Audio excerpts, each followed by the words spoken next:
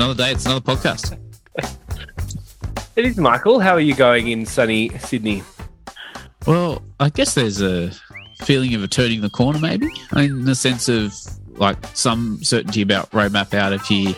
I think that the numbers of 70-80% in terms of milestones for vaccinations, and then announcements around what reopening starting to look like, have been forthcoming. So, it's not perfect in terms of giving businesses certainty as yet, but I'm hopeful that over the coming week or two, there's more certainty put into the process so people know what they're dealing with. I think that's one of the challenges. Hey, it's like people can accept that you can't ever 100% know, but can we eliminate some of the uncertainty so we can make some assumptions about what a reopening would look like? So I'm kind of cautiously optimistic around that, and I think that people in the industry might be as well. But what about you?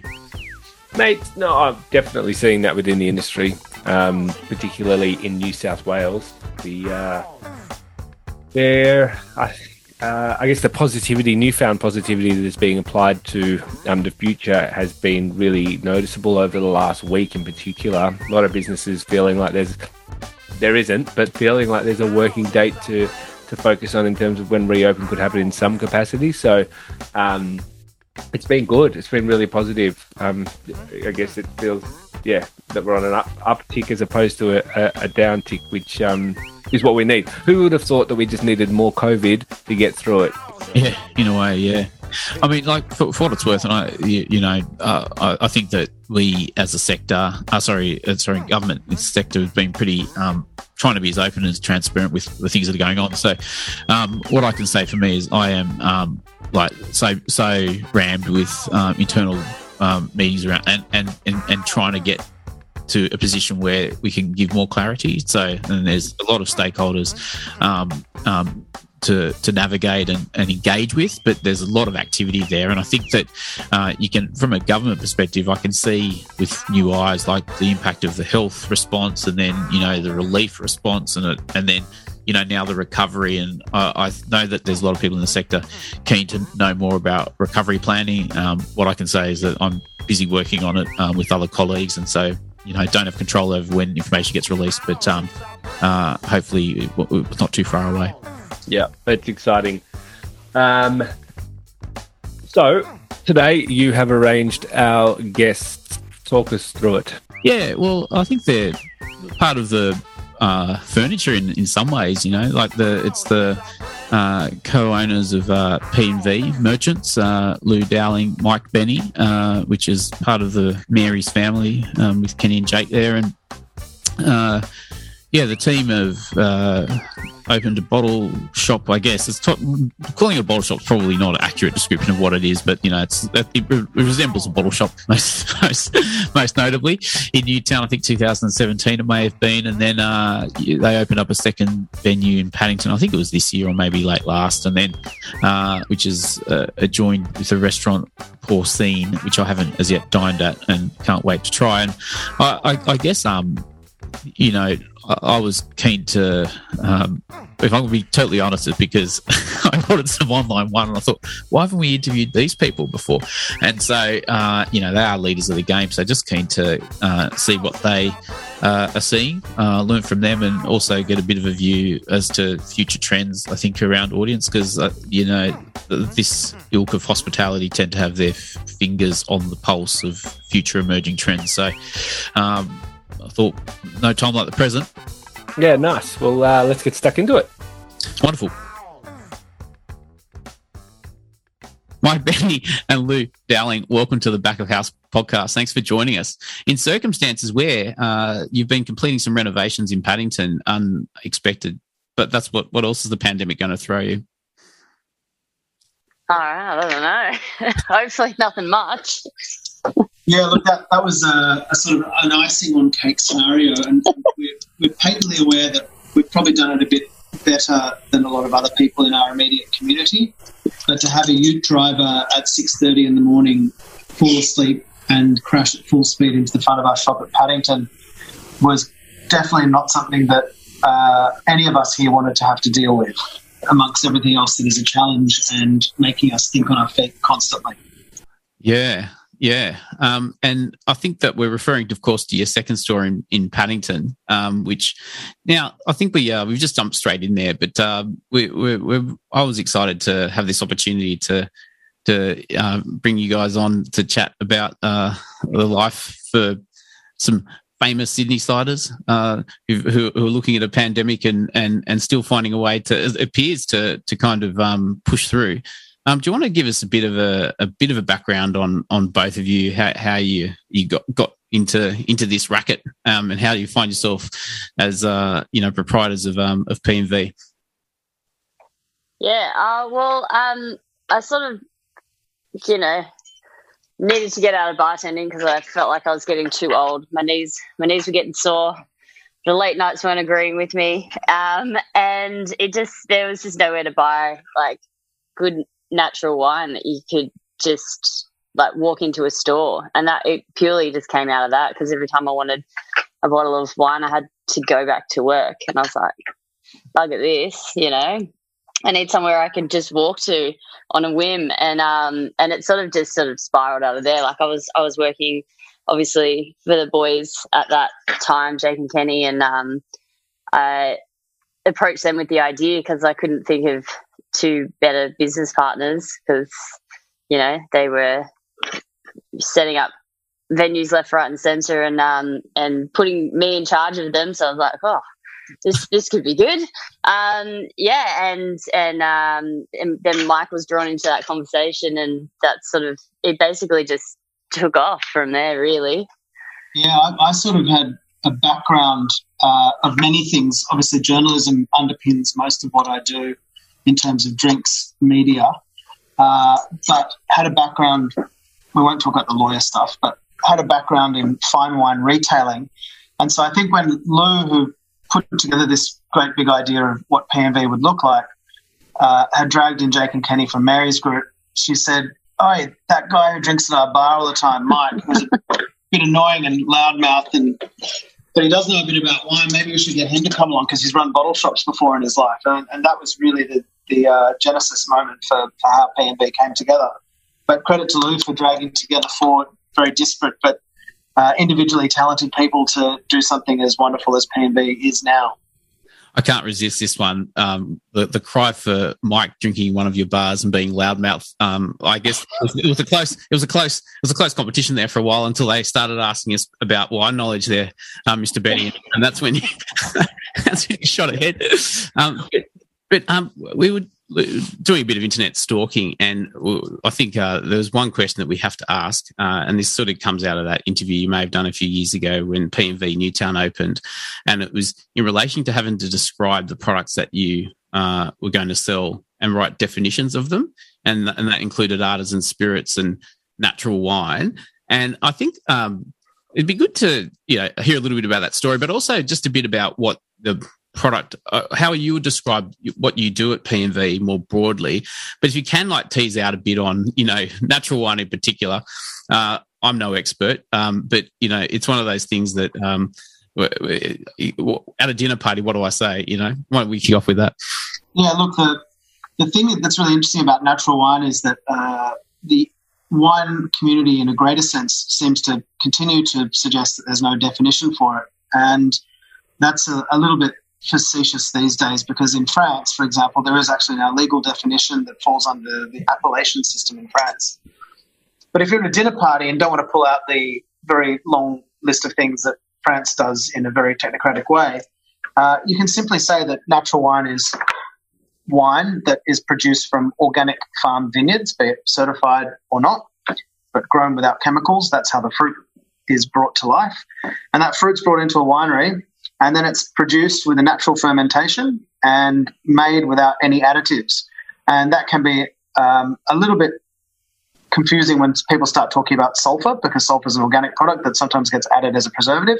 But most natural wine has such low levels of sulfur that the conversation is normally it's a homeopathic addition, so very, very, very low, much lower than most products that most people consume each day, or none at all. So organic farmed naturally fermented, no additives wine with little or no sulfur. And that's kind of the crux of what we wanted to try and put together at PMB. A real community hub for exploring those sorts of wines and educating around them as well in all the technicolor that is going on around them. Great winemakers, great personalities, and great vineyards locally and around the world. How I would put myself up as a complete novice when it comes to wine knowledge. It seems like natural wine as an entity has really shot to the fore over the last sort of, I don't know, you tell me, 4 or 5 years. That's just a guess without doing much research. But has it always been there, sort of sitting below the surface, and it's just come into vogue, or is it something that has just started to be adopted by domestic winemakers, or how has it gone from sort of, I guess, zero to hero? Well, it's sort of. I feel like it's one of those things. There's always been natural wine, which, you know, if you're in a country like Georgia, it's not called natural wine, it's just called wine. And, you know, there's like some of the oldest, most grandfathery wineries in France are natural because they never farmed with chemicals ever. It's sort of that kind of industrialization, which in winemaking, which really, really took off in the sort of like 40s, 50s, and 60s, which changed the way that I would say all of us grew up drinking. So then going back to, you know, really considering what we put in our bodies, and that goes for people buying free-range eggs, not caged eggs. Like, you know, I can go on, but basically it's that. But now they're turning their focus to their drinking as well. So it's there, and then it's become more, yes, on trend, but it's good. Like, people are really thinking about what they're putting into the earth to get back out, and that's nothing but positive. Yeah, really. absolutely. Yeah. Lou's just nailed it on the head, but just to qualify, if you look at the rise of the wellness movement, which is a global phenomenon and comes with a whole lot of high-end gatekeepers and influencers and aspirational lifestyle, the very sort of beautiful agricultural approaches that natural wine champions and the beautiful products that end up in the bottle fits really neatly into that sort of wellness world. And although when Lou and I, I'll speak for myself, I'm far from a wellness warrior, as we probably most commonly know. But the idea that these products are now sitting in that realm has opened up a whole new audience for the products, which has gone away from, say, niche, very well in the know enthusiasts to a much greater population who, as Lou has so rightly said, care about other things in their lives, that they're sort of vested in ideas of putting better things into their pantry, putting better things into their body, and really engaging with the process and provenance behind things that they're consuming. And that can be clothing, that can be a leather bag, it can be where their apples come from, it can be a meal they buy from a restaurant. All those things have an ethical standpoint that now feed into value systems. And I think wine is now finally feeding into those value systems. And of course, as we often say here, wine is food. You can't separate that. And it really irks me and Lou, I know, that when we go to restaurants and look at paddock to plate organic produce that's being served up to us, and you open up a wine list, and the wine list is industrially focused, large production, large-scale winemaking, or spirits, or beer, or whatever it might be, it's this really weird disconnect. And I think what's happening is that connection is now being made on all levels for a lot of people. Wine is food, and that wine comes from somewhere, grown somewhere, and produced in a certain style. And are you seeing the increase in production behind that trend then in natural winemaking? Sounds like a daft question, but it definitely. And because there's more opportunity to make wine like this, and winemakers who are setting up their own shop, so to speak, and they can sustain making wine like this. They can go out on their own. And then the bigger wineries, say like Ben Gould at Blind Corner, he's buying and converting over wineries that were, or vineyards that were like heavily pesticided and whatnot. And that takes years. That's like a 10-year investment in one piece of land. So yeah, absolutely. There is more being made because of the support that's going into it, which is really great to see. And just a follow-up question, and I think I've been inspired or keeping sanity by exploring your range in the last few months.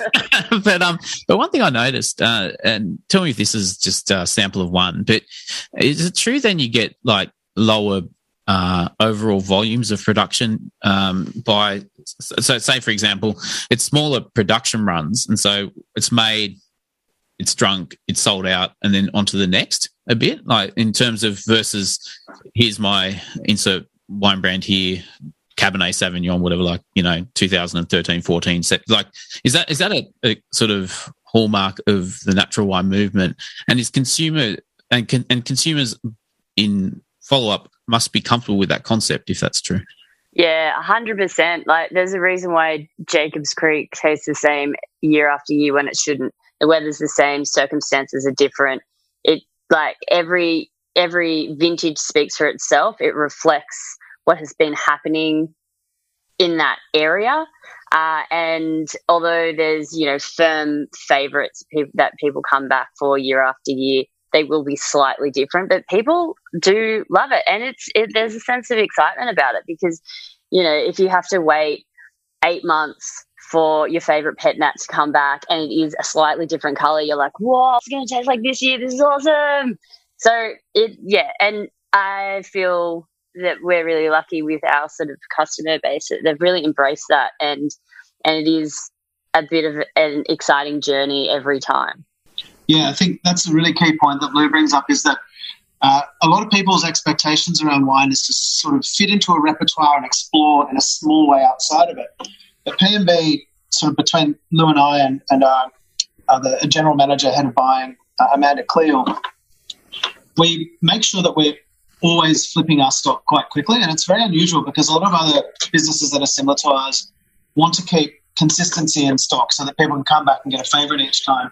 We almost work on the formula of disappointment, and we try and change up about 50% of our wine every 2 weeks because we believe in the engagement that happens. We always wanted to be a community hub where you can come and talk about the wine. So you come in, you're bummed because you can't find your wine because Amanda and I have been arseholes and gotten rid of it in the 2 week period, or it's run out, though not always the case. We sometimes actually actively want to kind of keep flipping people's wines because we want that engagement. We want people to come in and talk to people in their shop. So we serve in front of the counter. We don't sort of wait for people to come to us. We want to be able to have people being educated every single moment when they walk in the door, if they want. Other people just scurry in and scurry out with hangovers and whatever, and grab beers and bolt. But the wine stuff is really important in terms of that buying. It's a lot more work for us, but it makes us very distinct.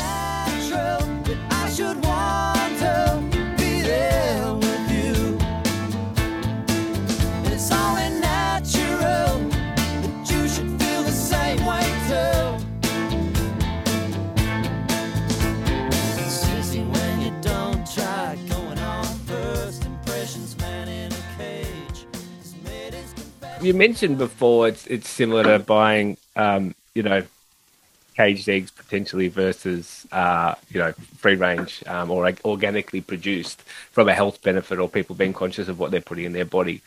My understanding, though, is that the characteristics of the wine is quite drastically different to that of what you'd consider to be industrial wine, correct? Like, how would you educate someone or get them, for someone who's never tried natural wine before? And again, going back, the difference between a caged egg or an organic egg may not be that significant. You can taste the difference, but it's not like you're tasting two completely different products. How do you get people's heads around the fact that it is, it's kind of like a re-education process on what to expect from wine, right? Like, how do you start that process? Look, for me and our team, it's very great that we have a broad range of wine product here.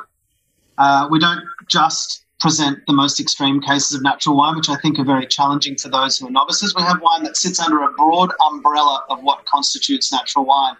And therefore, people on their L plates can ease in with things that are really familiar. So if they walk in and say, I really like Barossa Shiraz and McLaren Vale Cabernet, do you have things that are similar? Well, yeah, we do. We have things that are similar but not quite the same. And not everything has to be hissing and fizzing out of the glass with muddy colour. Things that are apparently very much in the vogue of what we'd call, technically industrial wine, actually can appear under the natural wine banner. There's wines that are organically farmed with no additives, no preservatives, etc., that are just really bright and brilliantly, cleanly made. And then there are those who push the boundaries a bit and want to express wine in a more wild and diverse way. And so it's more about, it's almost like the licensing system that I've just said. You get on your L plates, you go in at the ground level, you try things that are familiar, you get on your P plates, you might jump into some orange wine and a pet nat, which are familiar but a little bit disassociated from your experiences, and you have that experience.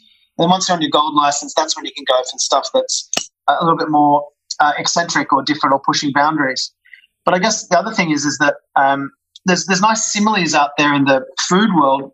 For example, if you try and explain to somebody why a wine is cloudy and they say, look, I can't drink cloudy wine, that just looks wrong, you challenge that person with asking them, do you drink cloudy or clear apple juice? And when you're sort of given that binary notion, what's the healthier version, what's the more tasty version, what's the more close to the apple sauce version, and they say the cloudy one, what's the one in your fridge, the cloudy one? Then you say, well, that's just the wine's reflection through the lens of that conversation around apples and apple juice.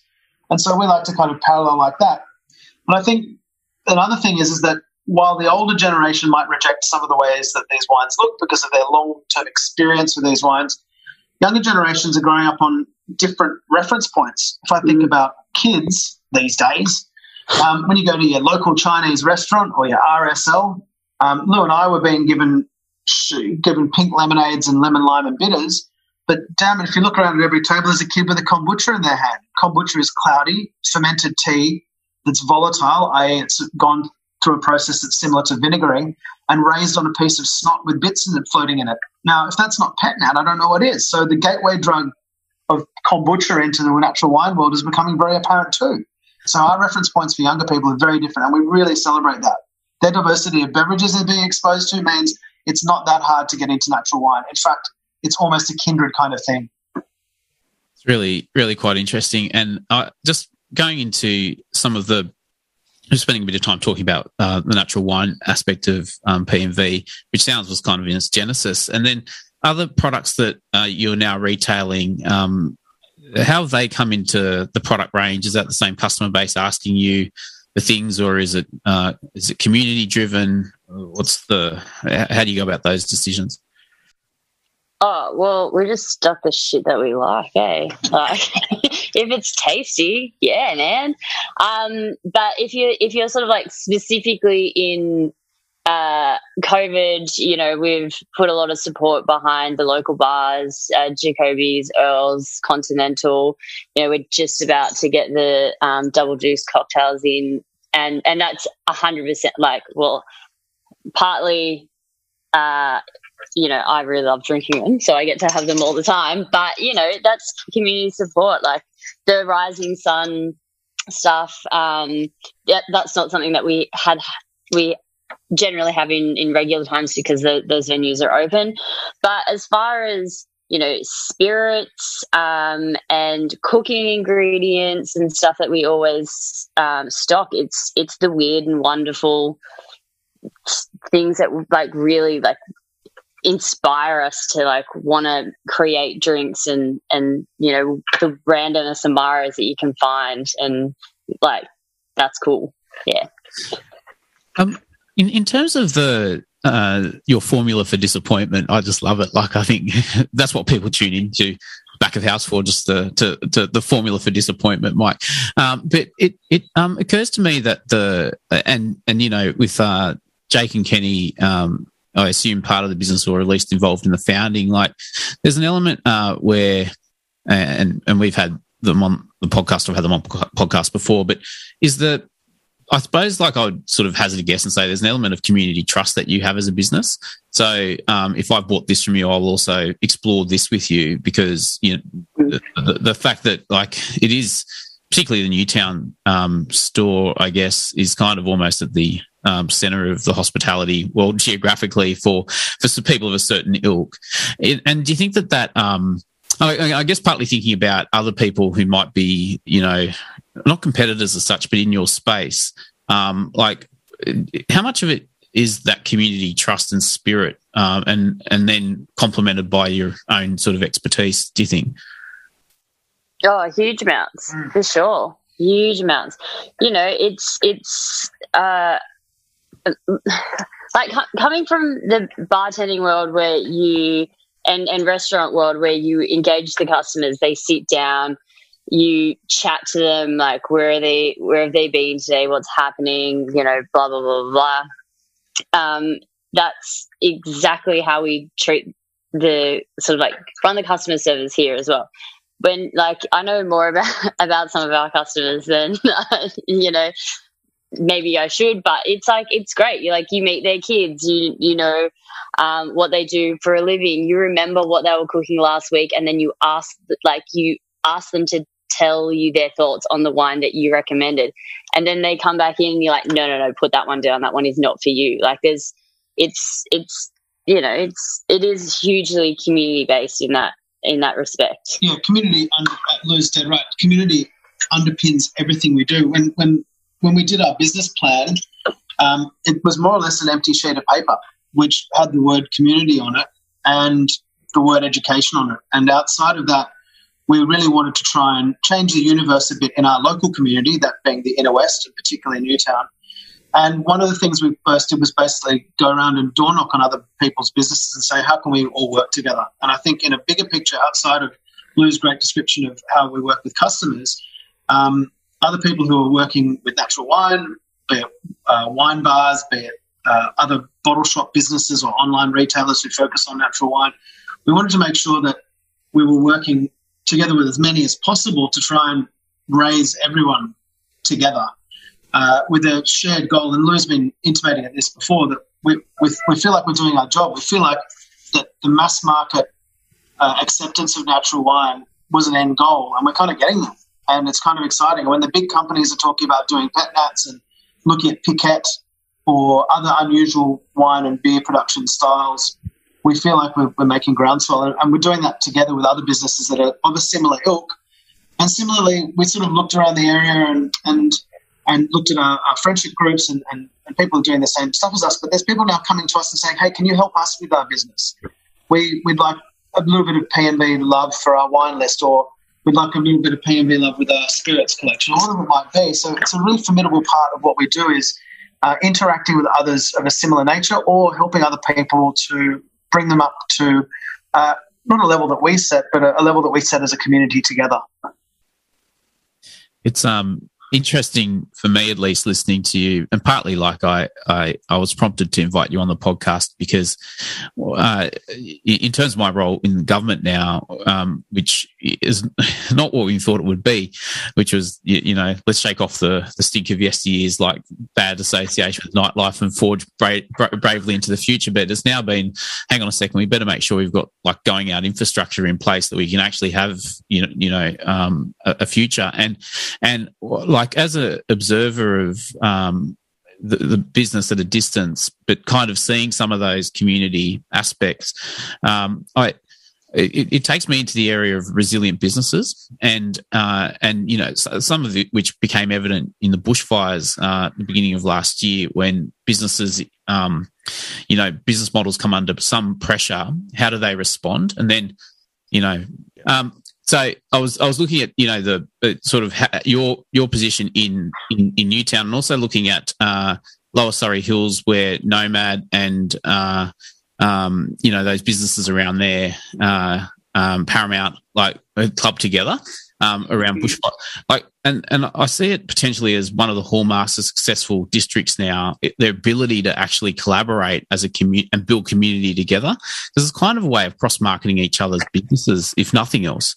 Well, it's kind of like I think the thing is, people see business as a competition. It's not a competition. It's about working together, because the more awesome shit there is to get from so many places, the more people are going to see your business as a good thing, see the product that like we're trying to champion and we're trying to sell as something that they want. Like only good can come from it. Like, and there's not enough time to be fighting about it. You just got to be like, fuck yeah, let's everyone getting together. And how good's that? Like, you know what I mean? Fuck yeah. A formula for disappointment. I love it. Luke, you've been dying to ask a question there, I think. I'm just keen to get your insights on where you think it's going. Like it's obviously gains a lot of momentum as a movement or as a product at its base. Basically, hopefully it's going to be the normal. Hopefully natural wine will be the normal. Yeah, I echo that 100%. I think if you look at big company, be it a bank or a law firm or a media organisation, and there's sustainability charters in place which require that bank to have certain checks and balances regarding their environmental responsibility. This is the endpoint for where we would like vineyards, distilleries and breweries to be, where there's responsibility for environment in sourcing a product, where there's offsets in terms of environmental responsibility, and at the end of it all, a bloody delicious product that's interesting and distinct, that doesn't kowtow to the mass market, that we can all share and champion as a much broader community. That's the end point. This is a hub for education, P&B. It just happens to sell wicked piss as well. That I've got just what you need. I'll give you something to drink about when I start doing what I've done without. You think that you've got some problems now? Wait till I get out of this house. A topic that's come up fairly consistently on these conversations is the Australian influence overseas, especially from a hospitality perspective.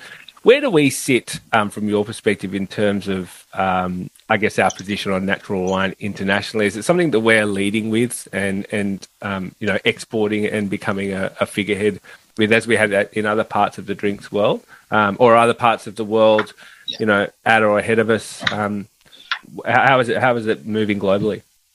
This is a really remarkable thing if you don't know this or don't work within the sort of international hospitality scene. But Sydney specifically is seen as one of the global leading places for working with natural wine, artisan spirit, and proper craft or artisan beers, alongside places like Copenhagen and Tokyo, which are really at the very apex of this conversation.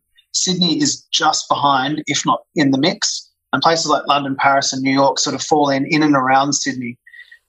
It's a really remarkable thing, but I think the lack of responsibility for proximate wine regions, a kind of individuality to the city itself, a lot of people who determine the businesses in the city from great invention and originality. No one was sort of making businesses in the last 10 years. And I'd say that when the small bar license came in, a lot of people went, I'm just going to make a bar for me. And that made Sydney really interesting, rather than I'm going to make a bar for all those people who want to drink Burgundy and Chianti and eat really nice pasta, like some other cities have done around Australia. And with that, we got brilliant places like the old 121 BC that's now gone. We got Love Tilly Divine in the early days, Pocket Bar, places that were experimental and exciting that created incredible diversity here. And then alongside that, as I said, a lot of other cities in Australia have a parochial responsibility for proximate wine regions because they're so close to it. You look at Melbourne, there's 3 or 4 wine regions within 45 minutes to an hour's drive.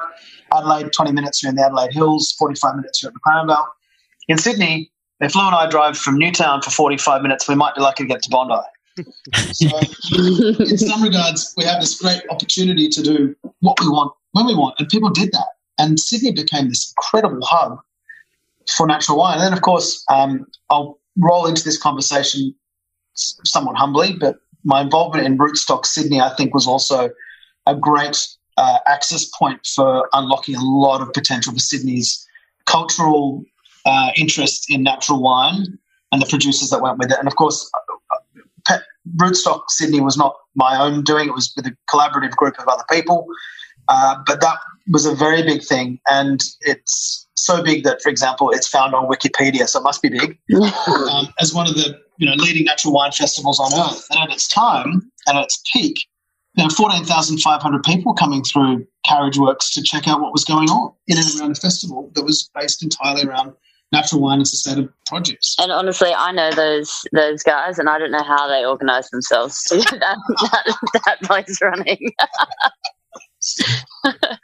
Speaking of being 45 minutes to Bondi, about 22 minutes to Paddington, like in terms of the when you're not renovating the storefront or someone's renovating it for you, how have you found the experience there in terms of the customer base, people from local to Paddington, discovering you, loving you, people from Newtown coming across? What's the vibe? And also talk a little bit about Porcine. Am I saying it right? Yeah. Tell us about it. Well, I guess the sort of the customer experience is remarkably different. The first up, the difference between Paddington and Newtown is like we're all Newtown locals, so we were setting up a shop in our own area. We already have a lot of like long established relationships, of course, and then in Paddington it was slightly there's the old school part of Paddington that we're like, who are these bloody interlopers coming in with their black jeans and whatnot? But when we did finally get the doors open, there were so many regulars from Newtown that were coming in, and it was just because they live over that side of town, and I was really really blown away and really touched. I was like, what? You'd say every time I see you, you've driven to Newtown specifically, and they're like, yeah, and I'm like, oh, amazing. That's cool.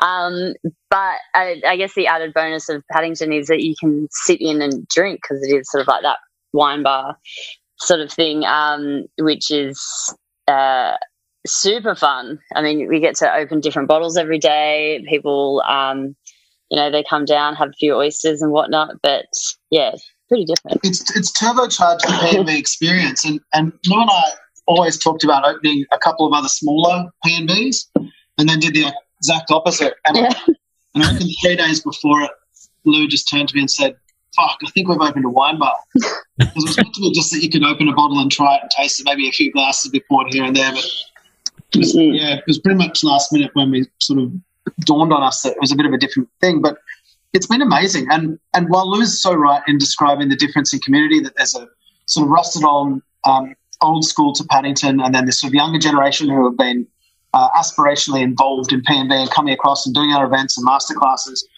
The community there is lovely, and it's a village. It really is, and that's one thing that struck me as quite remarkable. Was one, there's a very strong sense of community, and in Newtown, Paddington's a village, and it's beautiful how the older generation come in, are very inquisitive, if not quite learned, and have travelled very well and broadly and know the regions we're talking about. They want to invest in educating. They want to learn things. They sit there during the day particularly and want to try different glasses of wine. I really enjoy the community there. While it's very different and we stick out like sore thumbs, in a way it's a wonderful thing. And the feedback's been phenomenal. I mean, the number of people said, oh, gosh, you're the casual wine bar with interesting stuff that we've been crying out for here. And again, kudos to Lou for managing to make the business look and feel how it does, because it is a wonderful place for people to invest time and energy into, and I'm really loving that Paddington vibe over there. And how? And I never made the trip because I can't remember how long Porcine was open for before the last lockdown, but it was on my to-do list. How long did it trade, and is it part of the business, or is it adjunct to? Is a part, like, how do you work together? Well, it is part of the business, but we operate in two very separate ways, kind of like almost your neighbour, but on top instead of. So yeah, you do have to go through the bottle shop, but then you go up to this like beautiful dining room. Everything's very French. It's really good. You're really missing out if you haven't been. I can't wait for it to reopen. But it can be quite striking going down from loud music and people sitting down, being a bit jovial. But we do work it like as a great team, but it is like you realise you're in a separate area. Yeah. I guess, if that makes sense. And as Lou describes, it's all operated by P&B per se. It's just that we have within our team a restaurant that sort of operates independently but under our banner. And the idea was that because we had the upstairs space like we have at Newtown, we wanted to continue the really burgeoning education program that we had. We're getting to 2 or 3 masterclasses a week at Newtown, and we're beginning to wonder how we were going to accommodate the interest in our masterclasses. And so the appeal of having an upstairs space at Paddington was that we'd continue masterclasses. And, of course, we're allowed Monday, Tuesday, Wednesday to run them because that's when Porcine's not open.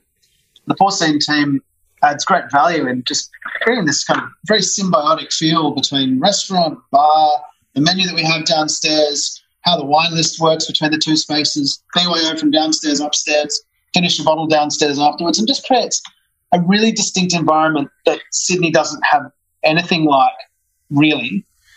Melbourne does a great job of the kind of what you call enoteca or cave manger style wine bar shops, but Sydney didn't really have anything that was so fluid. And, of course, we've been gifted the laws of COVID in which restaurants are able to retail. And, of course, we have done that to the nth degree, making it a space with a living wine list on the walls.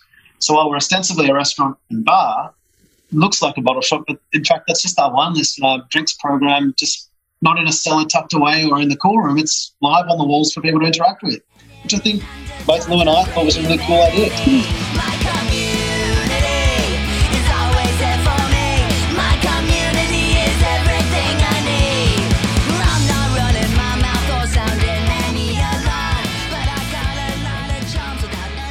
Talking about, bringing COVID into the conversation, and this might be a stretch, so forgive me if I misspeak here, but I might assume that there may have been a reasonably positive tinge to this experience for you, maybe through changing consumer patterns. Are there people coming in, do you think, who are trying your product that may ordinarily not have, just by virtue of being home and maybe having, idle time where they're, willing to try different things? And overall, has the experience, how has it been for you?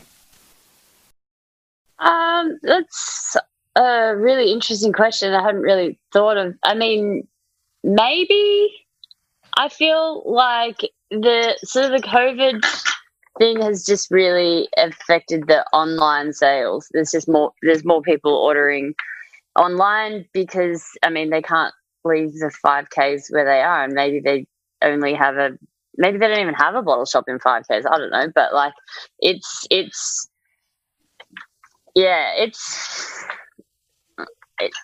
I don't really know how to answer that question. I'd say that on the whole, if you looked at PMV and the 2 lockdowns that have occurred in Sydney, that we have had a lot of concern for our greater community, and both Lou and I have found it weighed quite heavily on us, particularly with staffing and how to make sure that we kept people in jobs. And when the first lockdown happened, Lou and I basically turned to each other and said, all right, we're just going to work as hard as we can and keep everybody in a job, and doesn't matter what the business does. We're just going to do that, and when we get through the other side, we'll be really proud, give each other a big hug and say we kept everyone employed. Now, we did that, and then we found that we needed some help, so we started hiring out of work international hospitality staff that couldn't get job seeker or job keeper.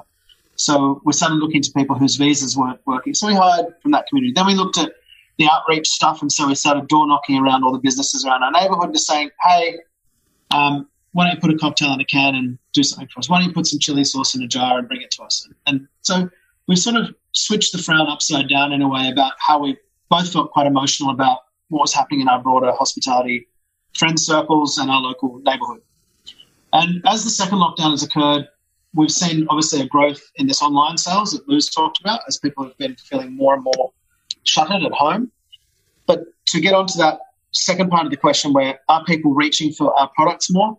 Yeah, I reckon they are, because I reckon people are sitting at home and they have more time to do research on things like, where do I get an organic fruit and vegetable box from? Where do I get sustainable meat from? Where do I get sustainable seafood from? And in their idle Google searches they're doing in their trackies at 11 a.m. while having a glass of rosé, they're typing in, where do I get my sustainable wine from? And P&V is optically furnishing them with an opportunity to get involved in wine that matches all these different decision-making processes. And I think as well, people at home have sort of realised we missed the nights out at restaurants and bars, but hey, we were paying $120 for that bottle, but when you get it from the bottle shop, it's $50. I'd only spend $25, but I'm kind of okay because $50 is not 120 hours spending. And so we've seen people drinking better as well, which is a really exciting thing. And then I think the last part of the answer is, and Lou would probably agree with me, and she can jump in at chance, but non-alcoholic product has been the great rise superstar of COVID lockdowns. Is that something? Yeah, heaps of them. And can't get enough of them. Yeah, it's been a very interesting thing how people have been moderating their drinking or drinking better but less, or including non-alcoholic products in their lifestyle. And that's a really, really interesting thing to sort of tease out of the great tapestry of stuff that's happened during COVID for us. Can we stay on that for a bit? Like, so, because I do would love your views on, you know, we can sort of talk as broadly as you'd like when it comes to hospitality, but if you were to start with drinks and trends and you know, we talked about natural wine, obviously, but in terms of non-alcoholic, like you want to just tease that out a bit more, like what type of non-alcoholic products are you selling and people are buying in greater quantity is one trend, and then any other trends you want to comment on would be amazing to hear. Well, so non-alcoholic beer, definitely. We are great champions of the sober and the heaps normal at PMV. There's so many to choose from, but you know, not enough space, too many products, kind of thing. But they're delicious. Like if you drank one, you'd be like, and you didn't know. Basically, you would just think it was sort of like a light beer, but they are great. And we see people who, you know, are abstaining or they're trying to,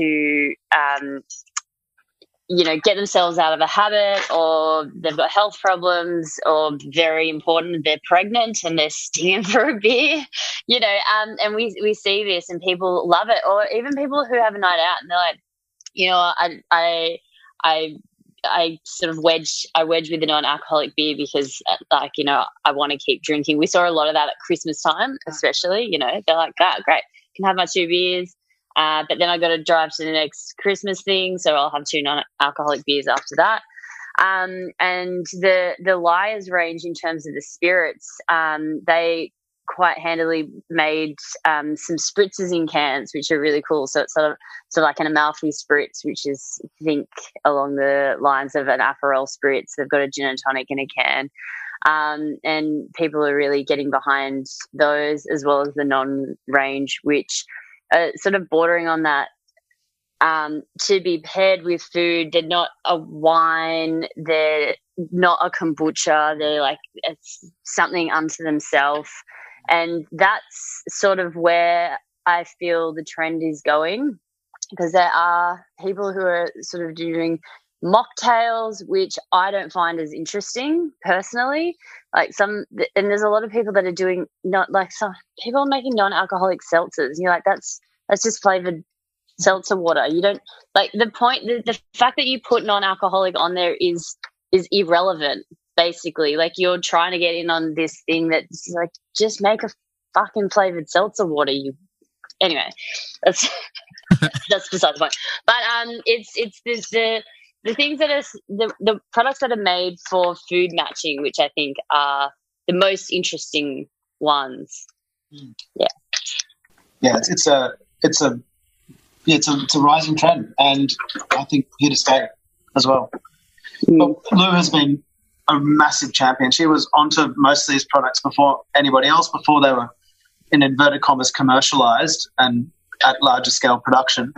And I think PMB, through Lou's work with these producers, has been at one point the number one seller of heaps normal beer, the number one seller of sober beer, the number one seller of the non-NON, non-alcoholic products in Australia.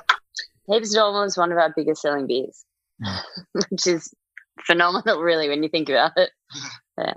It's like, again, through the lens I'm looking at, which is, you know, trying to come into some sort of recovery upswing, and also my sole job is to get everyone out of the house as soon as possible once we're allowed, essentially. And when I hear you talk about non-alcoholic options and mention pregnancy-related drinking, things like that, or just needing, like, the thing that I often try to explain to people is that you're removing barriers for groups of people.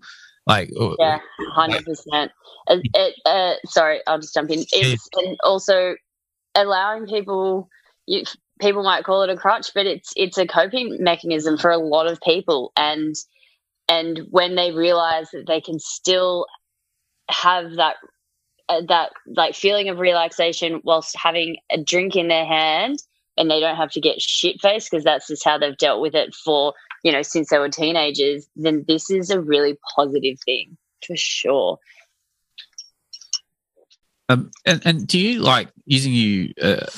I mean, imagine that you'd have a view a little bit, and like, although I can't remember. One of you mentioned about people coming to you for drinks advice generally. Like, is that in other on-premise or other off-premise places? Like, is it everywhere? I'm thinking about your comment on paddock to plate a bit, and that sort of incongruous experience one might have when you've eaten nose to tail from paddock to plate, but then are confronted with a list of imported ingredients or whatever. Like, do you think that some of these trends will be reflected in on-premise going out, I guess, is the wider question.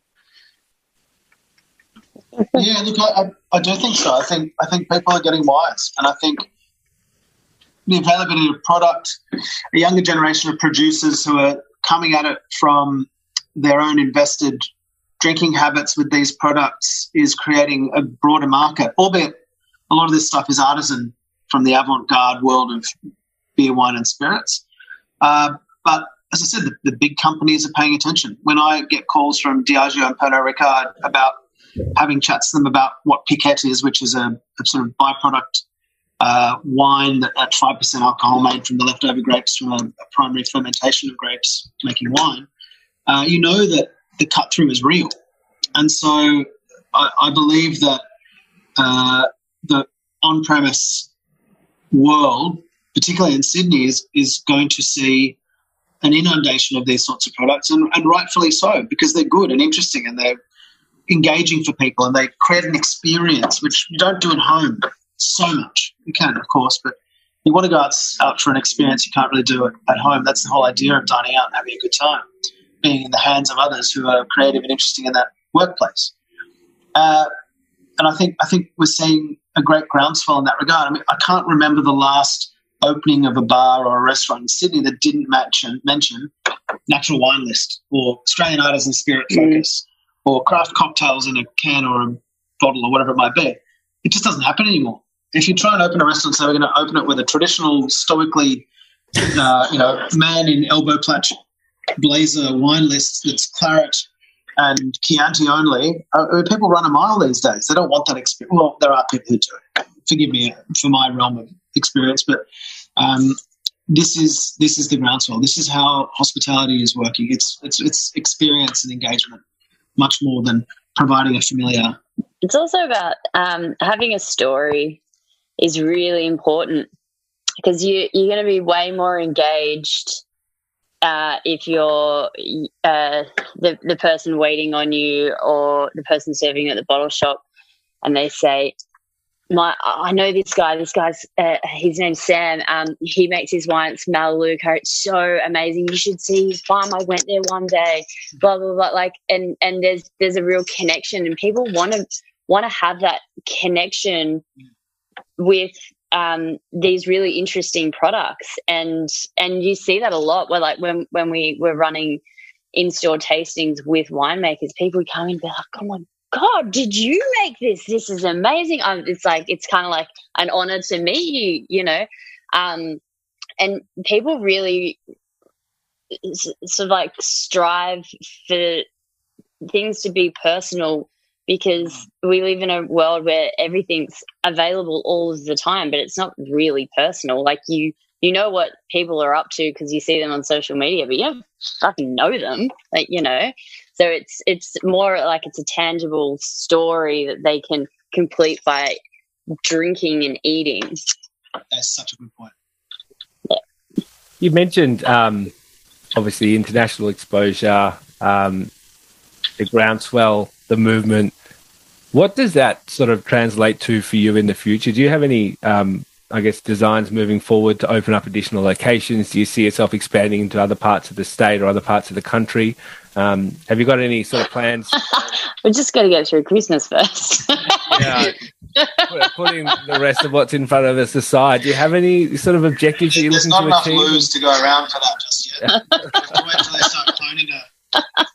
Well, we have aspirations. We've already tested the waters out a lot around the country, because we're pretty big on sharing our experience with other hospitality venues. So we've done pop-up events, mini festivals. We jump in on other people's food and wine experiences. We curate bars. We went to Bali. Yeah. Horrendously sick. I mean, the thing is, like, one of the perks of a job like this is it's so fun to do collaborations with people all of it, because you basically just get to work with your pals and share your joined love of stuff. And like, I don't think we'll ever stop doing that. Mike mentioned we got to go to Bali to do it, and that the grand plans we had for ourselves. But COVID happened and we couldn't do any of them. But just once that all opens up again, it'll be, I reckon, balls to the wall. Let's get around Australia at least. We may have covered this already, but I remember just after the first lockdown, I can't remember when, it's all just been one blur of time now, but there's the impact of COVID on businesses, but in terms of like acceleration of trends, like, do you have any views on that, either in terms of product consumption or just consumer choice generally? Is it more of what you've been talking about coming out of it? Yeah, look, I think it is. I think, as I sort of alluded to earlier, the fact that people have more time to self-educate and explore ideas outside of their existing repertoires, the more that there has been acceleration and interest in things like P&B and its realm of drinks and producers and product. That's everything from people cooking amazing meals at home because they have more time, or joining in on a Zoom chef experience, doing wine tastings with their groups of pals with an expert on the other end of the computer. All these things have sort of enhanced the in-home experience of doing things with the stuff that are core to our business. Well, it's not, I guess you'd say, critical mass across the whole of Australia, but I think in the engaged sectors of people who are not struggling to make ends meet at the end of the day, people have a little bit more lifestyle opportunity. There's certainly been a greater interest in getting involved and exploring what this really interesting world of drinking. And, of course, we put a lot of effort, or Luke puts a lot of effort into what we're eating or cooking at home or creating at home. Luke, you got any other questions, or are we going around the home straight into our final five? Well, is there anything else that you'd like to have us raise? We're looking forward to reopening Paddington as a whole entity, with Porcine upstairs and the bar going downstairs. And I think one thing you can watch this space on is that we've come to the strong realisation that perhaps Paddington is going to be better served with a really good wine bar. So we're going to enhance the wine bar experience over there. So that's something to look forward to, is a bit more seating, a bit more space, because we've been a bit sad having to turn people away and have people on a waiting list as much as they are. I mean, hopefully that still continues because we're popular and do nice things, but that's sort of an enhancement. And then, of course, I think Lou and I have a great appetite, as we've just described, for doing collaborative events, and we have a lot in the pipeline. We have a lot of people who are really stinging to have us do stuff, both locally, internationally, when things open up again, and perhaps our own new projects that are a bit more bricks and mortar as well. So we've got a lot on our minds, despite the fact that we don't have much time to think. So, and it's just because we're really enthused by how much we've been championed by an amazing community. And I guess that's a lot to do with how we foster engagement with a really amazing community as well. And that goes right through to doing charitable outreach work, right through to looking after these tiny little producers of whatever it might be it an oil or a sauce, right through to some of the more interesting but well-known products from winemakers who aren't being able to sell to hospitality on premise at the moment. So, we're sucking up a lot of wine from people who normally have an audience that they don't have, and we're looking to do things like we export wine from Western Australia that nobody else gets on the eastern seaboard, because we find those wines interesting and we invest in those tiny producers over there. So we see ourselves as a bit of it's hard to explain, but it sounds a bit silly, but a bit of a seed funding bank in some respects. While we're going well, we can invest in other things and make other people go well, and we're really proud of that. And I think long may that continue with our endeavours as well. I would, and I will drink to that at the next appropriate occasion.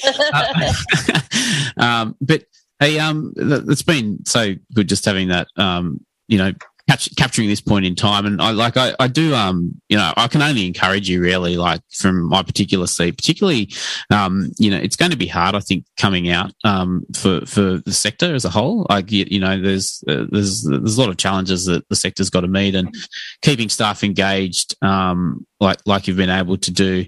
I think opening up new, opportunities or new ideas is it's going to be just so important, I think, you know, coming out into what will be a challenging time. And also again, I'd encourage you to around the events stuff if I can, because it's such a good way to, as Rootstock, I was going to say, I imagine has been such a catalyst for this business and the natural wine movement. It's such a good way of encouraging experimentation. And for me, when the boys interviewed me the first time, it was in that room that you're sitting in now. But it was on D-Day when the pandemic hit the first time in March last year, and that recording got lost. A year later, they interviewed me in the Lansdowne, and we talked about you know, there never being such a bigger opportunity for I think Sydney culture than we have now. You know, and about sort of creatives of all types, hospitality or artists, sort of taking a leading role in establishing a unifying identity for the city. So just here's to you, and you know, continue. I just can't wait to see what's next.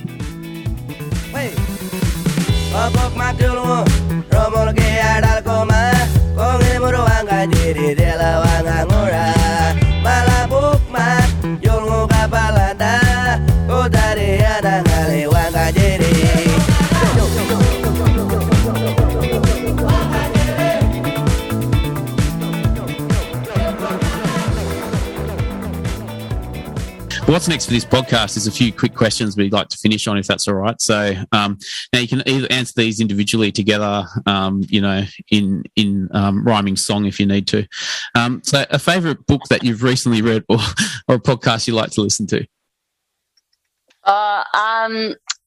I read really slowly because I'm quite dyslexic, but I did just finish the Patti Smith Just Kids book. I can't believe I hadn't read it. It is fucking awesome. Her writing is phenomenal, but it's beautiful. But in saying that, I listen to a lot of podcasts, but the one that I've really, really been enjoying, it's called Off Menu. So it's a comedy food podcast from England. So two comedians, and they get it's mostly other comedians on, and they're like their dream meal, and just the funny shit that people get like really, really angry when they get offered sparkling water. But it's really interesting because the thing that they most often want, it's like something from their past, like something that their grandma cooked or their mum cooked. But that one's I really enjoy listening to that. So yeah, I can recommend that for sure. Nice. Mike, what about any tips from you in that regard? Look, I'm a podcast heathen. I sort of firmly, squarely place Radio National or ABC Radio on my listening habit ledger.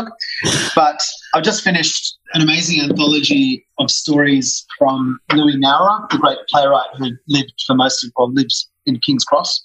And the book's called In the Gutter, Looking at the Stars. And it starts off with sort of Victoria era writing right through the 1990s. It paints this amazing picture of King's Cross. And when I first moved out of home, I lived in King's Cross for a good deal of time, and I have a great sense of nostalgia around the Cross. And, of course, it's close to your heart, Mikey, and your work, obviously, revitalising the city from that incredible downturn in that amazing area. And so I sort of read that to give myself a bit of energy about that place that I loved and lost in many respects. Oh, well, it's a nice one. I'll look out for it. All right. Some music references here. A favourite album or an artist you're listening to right now? I would definitely say, so this year, I have had the opportunity of seeing them 3 times this year, King Stingray. They're from Arnhem Land, and I think they've only got like 3 songs on Spotify, but listen to Milk and Mana. It's a fucking banger, and if they're not headlining festivals in the next couple of years, I will be so pissed off. They're great. I'm going to echo that. I would say King Stingray. They're phenomenal, and my musical tastes are quite broad, as in sometimes Lou walks into the office and walks straight out again. And but King Stingray have been a real bright light for me in terms of what I've been listening to. I like a strong recommendation, so we'll have a listen to that. This is the question now. Favorite drink right now? Let me read time specific because of your vast repertoire. You know what? Probably not my favourite drink, but something that in the last couple of weeks I keep finding myself drinking is a Matzo ginger beer with like a whole heap of rum poured into it. Oh yeah, like we did a hop up years ago, and we had Matzo's on and Jamison's also on, and I was like, I can see where this is going. Oh, I love it. So I see where you're going there. Dark and stormy, maybe. I don't know. Mike, yeah, it's pretty much. I love that because I absolutely delight in pouring a big, thick slug of some kind of spirit into a soft drink can. Blue zone as well. I'm a little less structured in my approach. It's usually whatever's the closest alcohol, whatever's the closest. I can tell you, Mike really loves. We've got this Bloody Mary mix. It's called Patio Mix, and quite often I'll see Mike walking around with a little bottle of that. With I don't know what he's put in there. Let's go. Very good. All right, this next one is a favourite venue. Especially with the weather today, I would just say the venue that today I'm most excited about returning to is Pepito's in Marrickville. It's like I just want to drink some pisco and eat their ceviche in summertime. I'm really keen on getting back there for sure. Well, I've got a holy trinity for me, which are the three things that I would like to do right now on a day like today, which is beautifully warm and sunny. I'd like to go to the Courthouse Hotel and have somebody pour me a schooner of Resh's and sit in the beer garden. I'd like to get some stuff from P&V, which is what a lot of people do, and go and have a picnic inside Camperdown Rest Memorial Park with a bunch of interesting wines and some compostable, recyclable plastic cups. And then finish off my night at literally my favourite bar in Australia, Cantina OK, and just neck margaritas. Yeah, margaritas are a big thing on my repertoire, and doing those three things in a day would make me pretty happy, I reckon, right now. Oh, well, I think we've got a few itineraries for people coming out of lockdown. So it's basically the pub, man. I miss the pub so much. Well, there's I don't know when this will come out, but we're in the thick of the debate on as to how many meters squared, whether you can stand, lean, etc. at the moment. So let's see. And all right, looking forward to the answer to this one. And maybe start with either of you. Who in the industry are you most inspired by, and why? Oh fuck, man! At the moment, it's all the people who are doing everything that they can to keep their business afloat and keep their staff in jobs, sane, actually doing something. It's a bit. There's no one particular person I can think of at the moment, but it's just like all these people who are just working their taints off to stay afloat and look after their staff. The people who are really putting themselves second and their staff first, like my hat's off to them. Yeah, I can't do anything but echo that. I think Lou has nailed that. I look around our little neighbourhoods and I look at the people who are just hustling in any way they can, and they're trying to put money in their bank account to make sure other people around them are doing okay, and I admire that more than anything. There's lots of great charitable stuff that's going on that we see or that we get involved with, but it's our pals and those we don't know who you look at and see that they're just trying their hardest to do something that engages with people and make sure that they're keeping all their people and all their family, be it real family or hospitality family around them in some form of livelihood now. That is really inspiring. Yeah, well said. Well, it's been a fascinating hour or so, and really wanted to thank you for taking time out, notwithstanding, people just driving into your shops at random, and having to rebuild them overnight. Thanks, for all the good times over the years and keeping us in good spirits, during this time as well. And can't wait to be out and about with you at the first available opportunity. Oh, I'm not going to make any promises. I've been because every time I speak to someone, I'm like, I'm going to be in your venue the minute it opens. I'm going to be in your venue. And I've realised that I will not be able to honour all. Maybe we will meet at a joint venue. We'll both show up at the same time. At the courthouse. All right. Thanks, team. Thanks very much. Amazing. Thank you. So much as well. Bye.